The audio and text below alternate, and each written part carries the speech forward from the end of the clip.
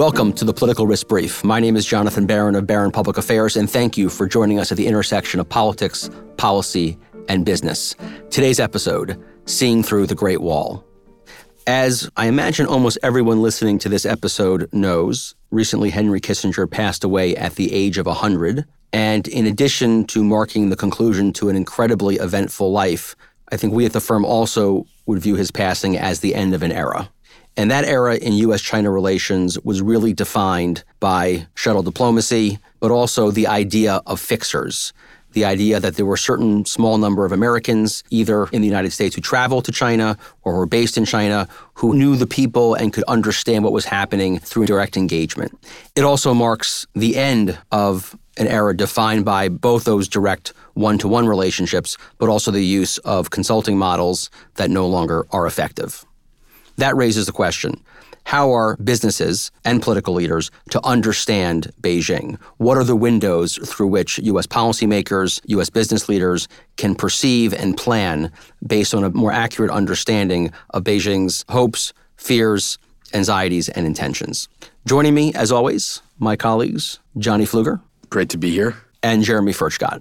Great to be here. And Jeremy, as the lead of our China practice, this episode is going to rely unusually heavily on you because you set out to answer the question, how can business and political leaders have a better understanding of what's happening inside Beijing? And so recently we had a terrific event hosted by the firm. We released an influencer analytics that tried to provide some answers to the questions that we're going to explore today. And Jeremy, why don't you take a moment to describe for our listener the methodology we executed, and then we're going to get into some of the very exciting findings. Great. So big picture, we believe that if policymakers and business leaders want to have a more reliable approach to China's strategy, they need to have a more rigorous understanding of who matters and what matters to Beijing. Right now, there's a lot of anecdotal information. There's a lot of speculation about what Beijing cares about, what they're focused on. And these anecdotes and speculation are not as useful to strategists and leaders as a rigorous fact-based approach is. So in summary, what we've done through influencer analytics is we have quantified who matters and what matters to Beijing. And Jeremy, let's go through, because it's not obvious to most people, how we did that. To understand who and what Beijing cares about, here's how we scoped it. We're interested in the U.S.-China competition, so we looked at official Chinese sources focused on the U.S.-China competition. We looked at English-language Chinese state media that is ostensibly messaging to U.S. audiences. We collected approximately 13,000 citations made by English-language Chinese state media sources. These are citations of people, of companies, of universities, of think tanks, of all sorts of different types of experts and institutions. And we ran this data through our custom influencer analytics algorithm, which scores for frequency and different types of distribution to give us a quantitative ranking of which outside entities are being cited most.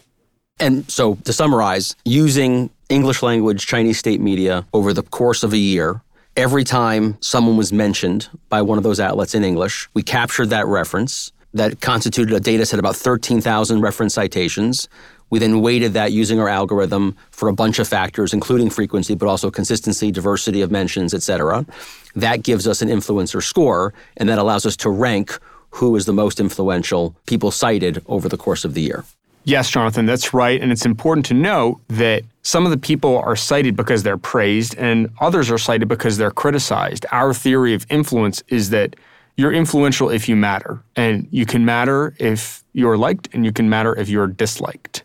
Certain people on our list, and we'll go through this in more detail, are those who Beijing likes and praises, and others are those who Beijing criticizes. Either way, it gives us a window into who matters and what matters to Beijing.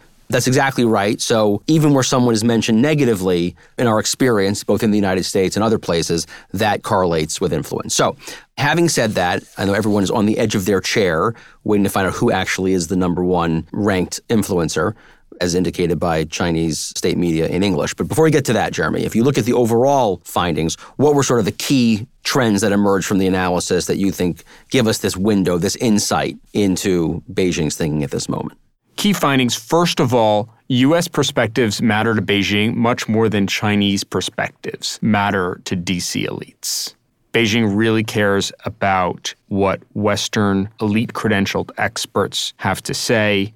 The reverse phenomenon is barely there. D.C. policy experts tend to not really pay attention to what Chinese academics and experts have to say. So there's an imbalance in U.S.-China competition. Another key finding is that Beijing is very isolated. It actually doesn't have a lot of people it can turn to who have the credentials that it likes to be associated with and who actually share its views. And instead, Beijing needs to resort to artificially inflating certain online personalities and trying to turn them into influencers. The influence data suggests that China has a sense of alienation from or even rejection by the broader world.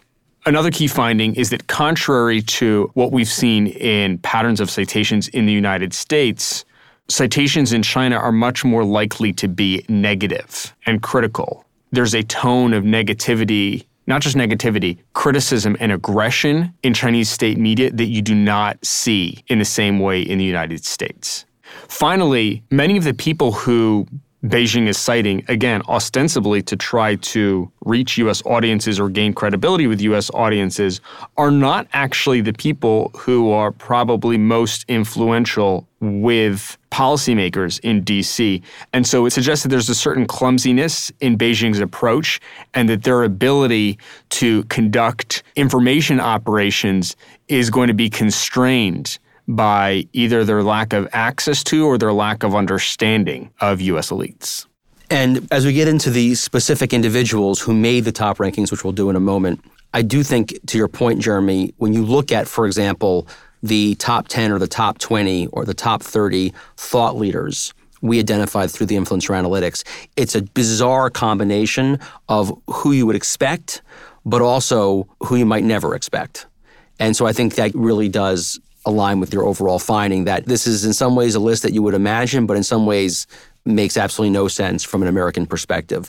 So let's get into that and sort of explore, and we have a bunch to cover. And by the way, I should have mentioned earlier, this brief in its written form under the title, Who Influences Beijing, is available on our website, barronpa.com, where you'll have access to the entire brief that we released at the event. So Jeremy, why don't you cite a few key examples of the top thought leaders in our rankings, and then again, we can talk about the implications and the significance. Sure. So I'll just quickly walk through the top 10. And then again, our audience can refer to the more complete list on our website. So number 1, Elon Musk. Number 2 is S.L. Kanthan. He is a Bangalore-based online personality who gained a very large online following recently, very rapidly. Henry Kissinger. I should note that we conducted this analysis shortly before he passed away. Number 4 is Seymour Hersh, the independent journalist. Number 5, Kishore Mahbubani, who is best known as having previously served as the president of the UN Security Council from 2001-2002, currently is a professor at the National University of Singapore. Number 6 is Fareed Zakaria. Number 7, Gordon Chang, probably best known as the author of The Coming Collapse of China. Number 8 is Jonathan Cheng, who is the China bureau chief at the Wall Street Journal. Number 9, Gal Luft, the longtime head of the Institute for the Analysis of Global Security, alleged by U.S. authorities to have acted as an unregistered foreign agent for China. Number 10, Ian Bremmer of the Eurasia Group. So those are the top 10.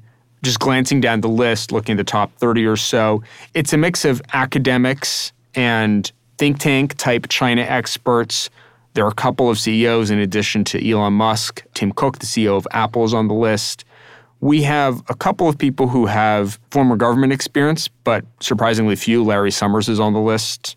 But I think the key thing, and this comes through in not only the top 10, but in the top 30, it's a very unusual combination of highly establishment and what I would call highly edgy. It's these two things together. Right. You have Julian Assange and Edward Snowden, and you also have Larry Summers and Tim Cook. Precisely.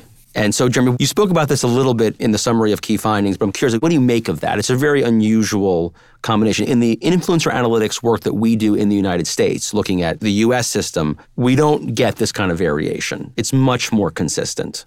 And so what does that tell you about Beijing and what decision makers should know? I think that from Beijing's point of view, in an ideal world, it would have highly credentialed Western experts from elite institutions on its list and wouldn't have to rely on these more fringe personalities. But unfortunately for Beijing, it has become so discredited across the political spectrum in the United States that it struggles to find experts who have the right credentials and have, from Beijing's point of view, the right views. There's an additional dynamic here, which is that people on this list, such as Julian Assange and Edward Snowden, there are a few others, Code Pink probably falls in this category, point to a fascination by Beijing of fractures and internal rifts and dysfunction within the United States and within American society. And it probably reflects China's own fears about its own internal lack of unity and homogeneity. One of the recurring themes in speeches by Chinese leaders, including Xi Jinping, but also going far back in PRC history, is the importance of unifying China and the ongoing work of unifying China. And it's probably the case that from Beijing's point of view, America's weakness is its ability to potentially fall apart in the future. And what's so revealing, I think, Jeremy, and to your point about the list of top 10, but also of top 30, is how few what I would call pure pro-China champions, especially U.S. pro-China champions, make the list. There really is almost no one on the list who could be seen as, well, this is a real passionate supporter of the U.S.-China relationship and takes a very sympathetic view of China. So I think it'd be useful to dive in to this top 10 list, pull out a few examples, and try to go into a little more detail. I'd like to start, Jeremy, with Gordon Chang, because for those who know Gordon Chang, it might seem surprising that he made the list, given the intensity of his criticism of Beijing. Your thoughts? Gordon Chang is on this list because Beijing really doesn't like him. They're very concerned by what he says.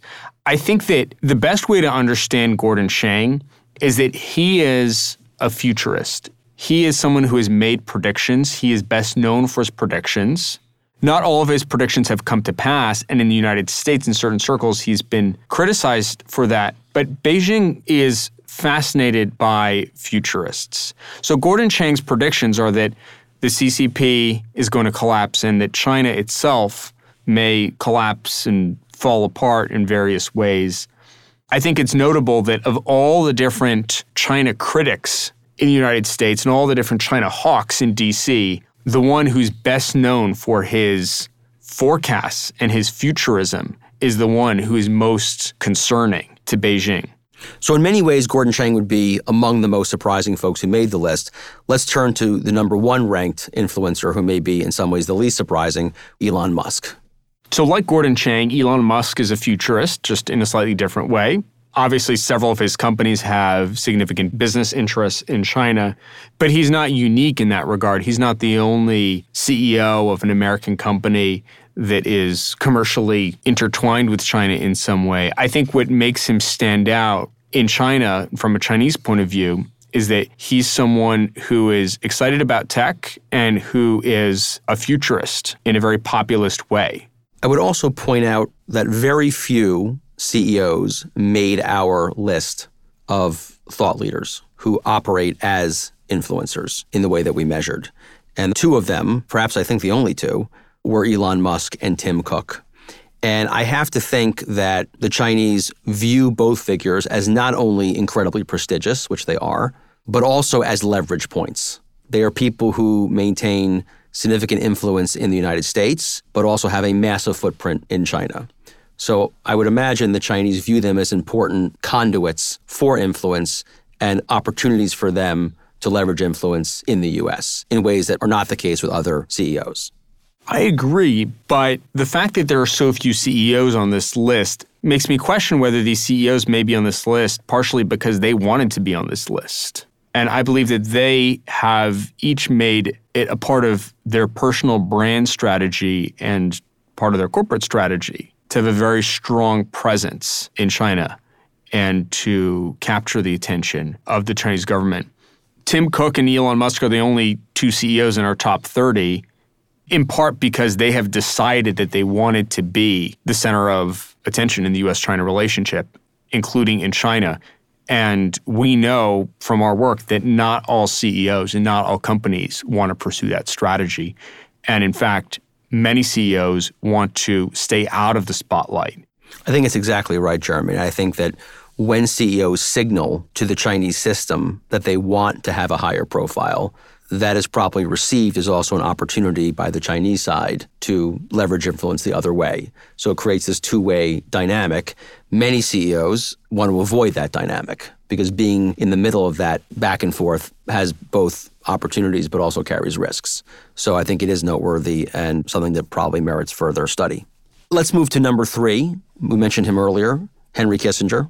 Unsurprising that he would make this list. I think most people, if we were to ask them to predict who would have made the top 10, I think almost everybody would have cited Kissinger as being among their top 10, if not their top 5 or 3. What does it tell us? Obviously, Henry Kissinger is unique, and there's so much to say about him. I just focus on 2 things. First of all, in the Chinese system, age is revered, and I think it's not a coincidence that someone who is 100 years old made it so high on this list. Second, and perhaps more importantly, the way Henry Kissinger spoke about China was in a way that resonated with Beijing elites. Kissinger often spoke about China beyond the day-to-day political frictions. He often spoke about the longer-term civilizational aspirations. Both sides have a missionary origin. But the missionary quality of America is that we think anybody in the world can become American or can follow our principles, so that we believe in universal conversion. The Chinese also believe they have universal values, but you cannot become a Chinese if you are not inside the cultural orbit of the Chinese. So what the Chinese are looking for is majestic conduct, great achievement, which will then bring other countries into a relationship of respect towards China. This civilizational perspective is particularly well received in China for reasons that may not be intuitive to most Americans. American society is strongly shaped by the news, which obviously does not exist in the same way in China. American society is shaped by recent events and discussion of recent events. In the Chinese system, where you don't have an independent media, there's a little bit of a vacuum there. And people who are able to talk about the world in ways that are a little removed from the day-to-day are able to resonate in China because they're operating outside of that U.S.-focused media cycle. And Johnny, I welcome your thoughts on how we should understand Henry Kissinger in light of the contrast of his role in China and his standing, especially toward the end of his life in the United States. What does that reveal about Washington and the changes in Washington over the last 30, 40, 50 years? I think Henry Kissinger fit uneasily in the categories in which Washington has thought in recent decades, as there has been more specialization, more of a focus on expertise. Obviously, he had his expertise, but it was in a generalist context.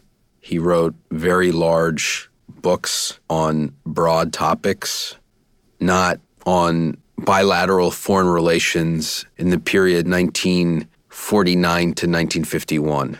And I think that generalism probably suited him well in China, given what Jeremy described, in addition to warm feeling toward him as a result of his involvement in the opening of China during the Nixon administration. Whereas I think an increasingly technocratic Washington elite probably looked at him with some skepticism as an artifact of a past that wasn't as smart as Washington is now from an establishment perspective. If you look at Kissinger's service in World War II, prior to his career in academia and his tenure in the Nixon administration, and you consider him as having been part of the intelligence structure of the U.S. military in World War II, those individuals were not holding graduate degrees in intelligence studies from Georgetown. On a lark before this episode, I looked at books on eBay inscribed by Henry Kissinger, and one book for sale at a very healthy price, for those of you with Amex Black cards in our listening audience, was a copy of his book on nuclear weapons that he inscribed to Paul Nitze, the Cold War strategist. And I believe it's been a long time since I read parts of both of Paul Nitze's memoirs, but he was an investment banker before World War II. And I think Henry Kissinger hearkened to that class of figures. In some sense, he was a transitional figure between those wise men of the 1950s who had come to prominence during World War II and the intelligence and foreign policy establishment we have now. But I think to the intelligence and foreign policy establishment we had now, he was too much of a generalist and humanist. I think it's also worth pointing out that from a Chinese point of view, Kissinger probably seemed very Germanic in terms of his accent, his intellectual approaches. And in a Chinese context, there's a lot of interest in all things Germanic. Strauss, Carl Schmitt. Audis are much more popular than Lexuses, of course. There's this famous mythology about Xi knowing Goethe's Faust by memory. There is this, I think, cultural fascination by China as a continental empire with Germany, one of the other great continental empires. And China's fascination with technology and systems and categories, from a Chinese point of view, people who seem Germanic are probably particularly relatable. Excellent insight, Jeremy. Let's move to one of the names that I have to say really surprised me, was not expecting it, Seymour Hersh. And Seymour Hersh, I think, although tellingly on this list, just in his own capacity, I think is reflective, as we mentioned earlier, of a category of individuals who made the top 10, 30 influencers who I think are commonly seen in the U.S. context as edgy, aggressive, radical in some way or another. So speak, Jeremy, not only to Seymour Hersh as an individual, but the category of folks captured by Seymour Hersh. I think it's worth noting that in the Chinese educational system, before Western-style universities were brought to China in the very early 1900s, most elites received their education from tutors. There's a culture of mentorship and one-on-one tutoring in China. In martial arts, similarly, there are disciples and masters. There's this chain of credentials that are brought not by belonging to an institution, but by being someone's personal student.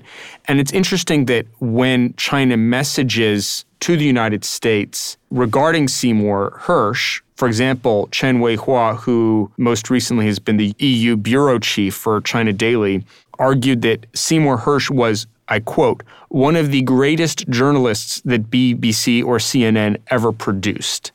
In other words, from a Chinese point of view, his legitimacy is based on his stature as a senior journalist. It's this idea of the master craftsman. And I think what Beijing probably doesn't understand is that just because they view him as particularly important because he is so senior, that rationale doesn't work in the United States. And he is dismissed in the United States by many because of some of the views that he has recently espoused. And Chinese state-run media probably does not understand why someone of such esteemed stature and with such tremendous credentials is not taken as seriously in the West as they believe he should be. Jeremy, let's move from the individuals, the thought leaders that we identify through the influencer analytics, to companies and the list of top companies who ranked as influencers and what the names on that list tell us. This list is surprisingly narrow. In the top roughly 30 or so top companies, most companies are in the tech sector. And the companies that are outside of tech are relatively few. There are a few automakers, Volkswagen, Ford, BMW, Boeing and Airbus feature on the list as well. But for the most part, this is a list of tech companies, which is interesting because China has stated ambitions across pretty much the entire economy. And so one might think that the companies that China talks about would be similarly distributed across the entire economy, or at least some kind of similar distribution to what you see in the Fortune 50 or Fortune 100 or 500.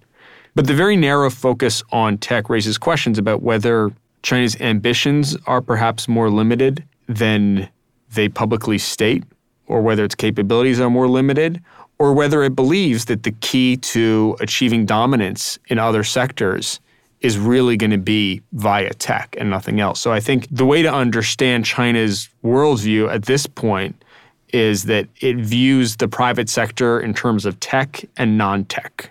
And to be specific, Jeremy, out of the top 10 companies who led the influencer analytics rankings, 8 of the 10 are what I would call pure tech, and 2 of the 10 are automotive.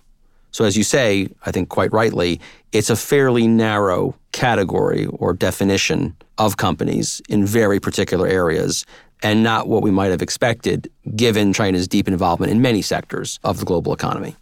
One really striking pattern in the data is that China talks about American companies much more than it talks about Chinese companies. So out of the top 10 companies, only 3 are Chinese: Huawei, ByteDance/TikTok, and Tencent/WeChat. The rest are non-Chinese, principally American. I think that this is because China has produced relatively few companies that Beijing is truly proud of. And this is a very important phenomenon. Even as China's GDP has grown, and even as China has tremendous economic leverage over the United States and over other countries, it has relatively few corporate success stories. Moreover, those companies that China has produced that are truly successful in a way that Beijing is proud of tend to not be consumer-facing companies. They tend to not be consumer brands. China seems to have real difficulty in producing consumer-facing brands. Jeremy, as we go deeper into the rankings of top companies, the pattern continues: very heavily tech, heavily automotive. But as you get farther down in the rankings, there is also a flurry of financial services names. Goldman Sachs is on the list. Morgan Stanley's on the list. Exactly. So what is that representation of finance? Because other than those names, you've got all tech, all automotive, basically. So any thoughts on the presence, even though it is farther down, of the financial services names? I think Goldman Sachs and Morgan Stanley are significant, not as consumer-facing financial services companies, but as elite investment banks. And if the Chinese government wants to associate itself with the most elite American institutions possible, or the most elite Western institutions generally, it will pick elite investment banks. Keep in mind that many Chinese elites were educated at U.S. universities, or their children studied at U.S. universities. If I'm a Chinese official and my child is studying at Harvard or recently studied at Harvard, I'm aware that one of the most sought-after employers post-graduation will be Morgan Stanley or Goldman Sachs. So I think they're well attuned to the elite appeal associated with these organizations. I want to add that the presence of the automotive companies is another data point we have showing Chinese interest in capturing the global auto market, which is a subject we've discussed before, I think, on this podcast. I was in Israel over the summer, and I took down a list of all of the Chinese EV manufacturers whose cars I saw on the road. And I'll rattle them off. There was MG, a British brand that has since been acquired by a Chinese entity. iWays, Skywell, Chery, Leap Motors, EVEZ, Geely, BYD. That's just a partial list. And I saw multiple vehicles in parking garages, on local roads, on divided highways. I think that's a taste of the Chinese ambition to conquer the global automotive market because of low electric vehicle penetration in this country, in part because of Americans' preference for large vehicles and a lack of access to critical materials. We have not understood the picture of the automotive market in other countries that previously were important export destinations for U.S. automakers. I think our rankings here of top companies is suggestive of that trend, and it wouldn't surprise me if we see more clashes between U.S. car companies and Chinese car companies all over the world. You see also the challenges that Chinese automakers are going to face in terms of brand appeal. If you contrast Chinese auto brands with Japanese auto brands sound very Japanese. Toyota, Honda, Nissan, Mitsubishi. The success of Japanese automakers in the 1980s in the United States was correlated really with the brand that Japan had as a rising power and a very technologically sophisticated power. Japanese automakers were not trying to avoid their Japanese identity. Even if they began manufacturing in the United States, their brand was the brand of Japan. Whereas you see with Chinese automakers, there's a certain discomfort. So you have names like BYD, Great Wall. These are not names that are purely Chinese. They are trying to bridge to the West because there's a certain discomfort with China as a brand. So I think that's going to be an obstacle that Chinese automakers are going to have to work through if they want to be as successful as the Japanese automakers have been. So I think putting both of your points together and considering this list of top companies who ranked highly as influencers, I think it reveals the current and unfolding conflict points in the U.S.-China bilateral economic relationship, which is tech, automotive, and probably capital markets access. And that's what this list signals. And I think that's probably a pretty good guide to what will happen in the coming months and years as the U.S. and China intensify their competition. And it seems to me this is a great signal as to what China seeks to prioritize. I would add aviation and logistics to that list, just given the inclusion of Boeing and Airbus. A good point. But I agree. So let's bring this to some practical advice. So 2 categories of leaders that we should think about. One is political leaders. So you're sitting in Congress or maybe you're sitting in the executive branch. And given what we've revealed, how should this affect the U.S. government's approach to China and U.S. foreign policy strategy? I think the most important implication is that Beijing is looking at the United States closely. Beijing cares about what American experts and leaders say, and that they care about what we say probably much more than we care about what they say. So for leaders and strategists in the U.S. government, the most important thing is to be aware of the role of signaling in the U.S.-China relationship. Most of the signals that are being sent by the United States to China are inadvertent at this point. When a member of Congress puts out a press release on anything about China, that is part of the U.S.-China relationship. That is part of the signaling that is really the foundation of U.S.-China competition. And so there are a lot of opportunities to shape that signaling, and that is the most important thing for government leaders and strategists to consider. The data show the outsized power of U.S. institutions of higher education. I think the federal government has shown an interest in Chinese influence at U.S. colleges and universities, but perhaps in the wrong place. There was a very controversial FBI program to investigate scientific and technological espionage by university faculty, by graduate students, but perhaps the U.S. government looked in the wrong place. Instead of the faculty lounge or the graduate student lounge, they should have been more focused on the administration building at these universities, not from the perspective of espionage, but the policies that these university leaders set, their reception of Chinese students, both undergraduates and graduates, are a powerful lever that the United States has in the U.S.-China relationship. There are very few American students who study in China, but the children of Chinese elites consistently study in the United States. And we have not had, to use a cliche that Henry Kissinger probably would not have liked, a whole-of-government approach to U.S. higher education as a card we can play in our strategic competition with Beijing. And Johnny, I think that often the U.S. government sees Chinese engagement of U.S. institutions, including universities, as purely a story of infiltration. And certainly it is partially that, but it's also a signal of the esteem that Chinese elites assign to U.S. institutions. And that, to your point, Jeremy, is a real opportunity if leveraged in the right way. And the U.S. generally does not think in those terms. Turning to business leaders, and Jeremy, the firm, we have these conversations with clients all the time and other folks that we interact with in the business community. Someone has assets in China they're trying to protect. They're trying to increase market access in China, or there's a Chinese competitor that's going beyond China's borders and beginning to compete with U.S. companies and other companies globally in the United States, et cetera.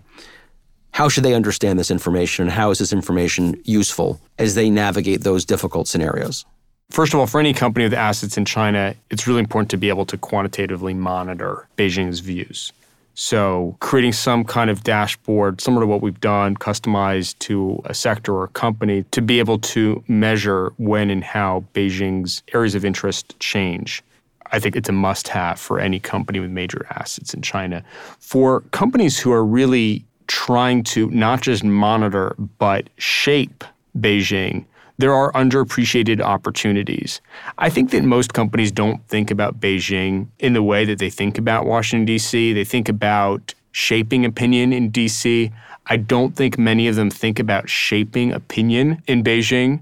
But I think our data indicates that it is possible. There are certain types of views and certain types of experts and certain institutions that Beijing has a lot of esteem for.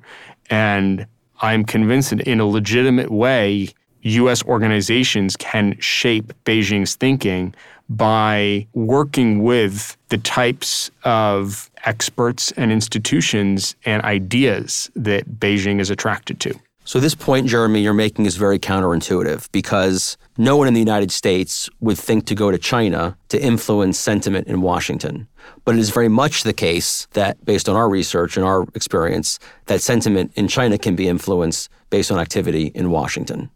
So that is not an obvious point you're making, but it's an important one. And I do think that few companies execute thought leadership programs designed to leverage U.S. experts, institutions, and others as a way of, as you said, signaling to the Chinese system. But everything that we've seen suggests that is a very promising path, but one that is rarely pursued. I think that's exactly right. I think there's a lot of opportunity, and I think that the most ambitious and innovative companies will have a significant early mover advantage. An excellent conversation. I want to thank you, Jeremy, for leading the discussion and for your leadership, especially of our influencer analytics project on Beijing, which got a great reception. And I think it's an outstanding piece of research. So thank you for that. Johnny, thank you, as always, for your contributions. And I want to thank our audience for joining us for another edition of the Political Risk Brief.